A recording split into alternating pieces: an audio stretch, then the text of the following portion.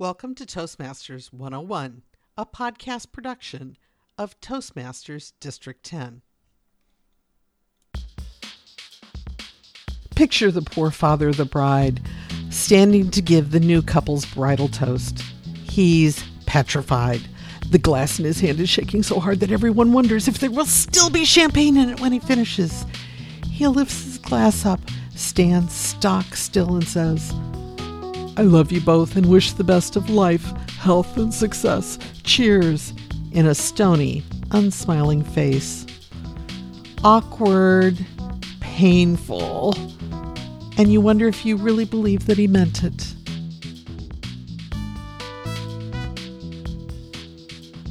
Welcome to Toastmasters 101, a podcast production of Toastmasters District 10 with your host, Kim Craggy.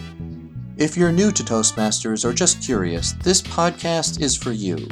We examine the Toastmasters education program and add just a few bits of extra information to help you face your fears and step up to the stage with confidence. When you're ready to discover the voice inside you and the leader you can become, Toastmasters will be there. Let's start at the beginning with Toastmasters 101. Do you remember learning how to swim? Do you remember learning how to get comfortable, blowing bubbles in the water, how to extend your body and kick your legs before you even moved away from the pool wall? It's the basic theory of the movement of swimming before you even tried to swim. If I don't have the ability to move my body in the correct ways, I can't swim. I might flail around. I might be having fun, but I'm not swimming, not yet. I have to coordinate the proper movements in order to swim. Like swimming, public speaking has many things to keep track of while you're doing it. If you don't have the basics down, you're not communicating effectively. You may be having fun, you may be getting comfortable, but you're not entirely there yet. Breathe, kick, stroke in swimming, and body, face, and words in giving a speech. When we talk about body language, too many times we get caught up in hand gestures and where we stand behind the lectern or only one place on the stage. Those are important, but making sure that your face and body are in sync with the words that you're saying is the critical starting point. Picture the poor father of the bride standing to give the new couple's bridal toast. He's petrified. The glass in his hand is shaking so hard that everyone wonders if there will still be champagne in it when he finishes. He lifts his glass up, stands stock still, and says, "I love you both and wish the best of life, health, and success. Cheers," in a stony, unsmiling face. Awkward, painful, and you wonder if you really believe that he meant it. Or the high school student who throws himself into the kitchen chair, crosses his arms across his chest, and looks at the floor without saying a word is more telling than Shakespeare might be able to convey in a dozen soliloquies. The Competent Communicator Project 5 focuses on body language. It discusses your emotions and how you present them to the audience because that's how we judge a person's emotional state, on what their body tells us. Do you want people to believe you when you speak? Your words have to be in sync with your body language. Just like with swimming, you must learn what to do with your hands. You'll hear dozens of evaluations like, "Your hands are moving around with no purpose," or "Don't put your hands in your pockets," or "You're not moving your hands." These are common comments for new speakers because we don't always have good habits for our hands during speeches. Like swimming, there's a basic position to start with. Put your thumbs flat against the outside of your thighs. Leave them there as much as you can. This is the basic speaking position. Then, when you need to make a point that will be strengthened with a hand gesture, put it in. Then put your hands back down. I'm not boycotting all hand gestures by any means, but knowing how to keep them at rest in a non-distracting way is a necessary foundation to better actions in the future. Think of your gestures like hot sauce. If you add too much, you lose all the other flavors. If you use too many hand gestures, you dilute their effectiveness. Don't use the lectern to prop yourself up. You look nervous that way, or disrespectful to your audience. Learn to rest and look comfortable, even when you're not. Think about most of the speeches you see outside of Toastmasters. Mostly politicians. They are wedded to the lectern because they use teleprompters.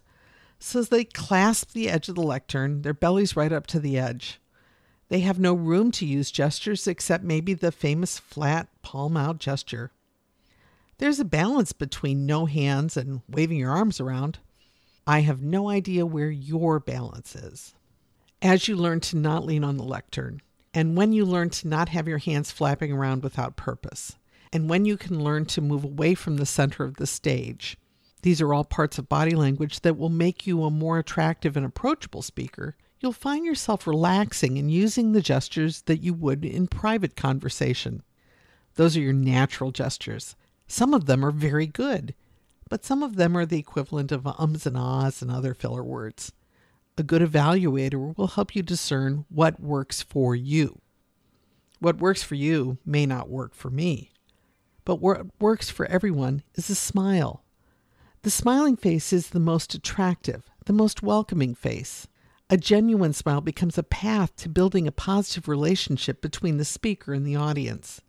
Therefore, the first thing you need to teach yourself is to smile when you talk.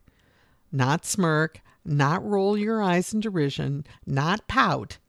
Can you tell I live with teenagers? But smile. This skill doesn't always come naturally. Passion about a topic might rob us of our smiles as much as fury or disgust. Some might think we're being hypocritical or fake if we smile too much. Here we see the value of contrasts. A smile to build a connection with your audience, then an intense gaze to make your audience know how strongly you feel about your topic. The trick is to not let the audience think that you hold them in contempt regardless of the topic. You can do that with a smile. Best-selling author Andy Andrews has a blog post that explains the technique to learn how to smile and speak. You can find the link in our show notes. Simply put, for 90 seconds a day, smile and talk to yourself in the bathroom mirror. You'll learn muscle memory, how your face feels when you smile. You'll see that you don't have to look like you're about to get a pie in the face or grin inanely like a clown. You'll find your smile. If you're still dealing with stage fright, and just because the manual says that you'll be over it by now doesn't mean that you are, a smile is your best asset. It pulls the audience over to your side, and it makes them root for you. No one wants to endure a horrible speech. Really, no one does. But we're far more tolerant of a bad speaker with whom we have some rapport, and the smile builds it for you. Your hands, your face, your body placement on the stage. This is your message and your body learning to work together to communicate. To review, you'll convey more with your body than you ever will with your words. Your face is part of that body that needs the physical skills to build rapport and keep the audience's attention. Learning to smile when you give a speech conveys a powerful authenticity, emotional breadth, and a healthy dose of camaraderie with your audience. As you give more speeches, you'll learn to use your hands effectively and how to position yourself during your speech from good evaluators. Your face sells your speech more than the words you use. You can win over your audience by smiling while you present, so practice smiling, even when you feel silly doing it. Your hands are magnificent tools to help you punctuate your speech. They help the audience to get your more powerful points if your hands are at rest more frequently than they are in motion. Toastmasters isn't just about the prepared speech. We also have a strong emphasis on the art of impromptu speaking. You can learn by wading into the pool, not necessarily diving in. You've seen table topics at meetings. Hopefully they've been fun and encouraging. Maybe it's time for you to step up as topics master, or as we call it in our club, table topics leader. If you don't have any ideas, you can use the Table Topics apps, which are available for free on the Apple and Android platforms. The links are available in the show notes. I filled in as the topic leader with nothing more than a grocery store sales flyer in my hand and asked the participants to give me recipes based on the ingredients in the flyer. Or I've picked up a list of books that the library is currently featuring and asked for book reports. The purpose of Table Topics is to inspire a response from your audience. Don't belabor the point or explain what you mean in detail. A good leader will use less than a minute's time to explain the purpose of Table Topics, the format, and the topic of the day. The less a leader says, the better the responses will be. That's weird, isn't it? Our music is from Incompetech.com. You can find our show notes at Toastmasters101.net. Thanks to our sponsor, Toastmasters District 10. Remember, public speaking is an art, which is why in our next podcast we'll be talking about art. Famous art. No, there won't be a pop quiz, but we will start with a question about Mona Lisa's smile. Meeting adjourned.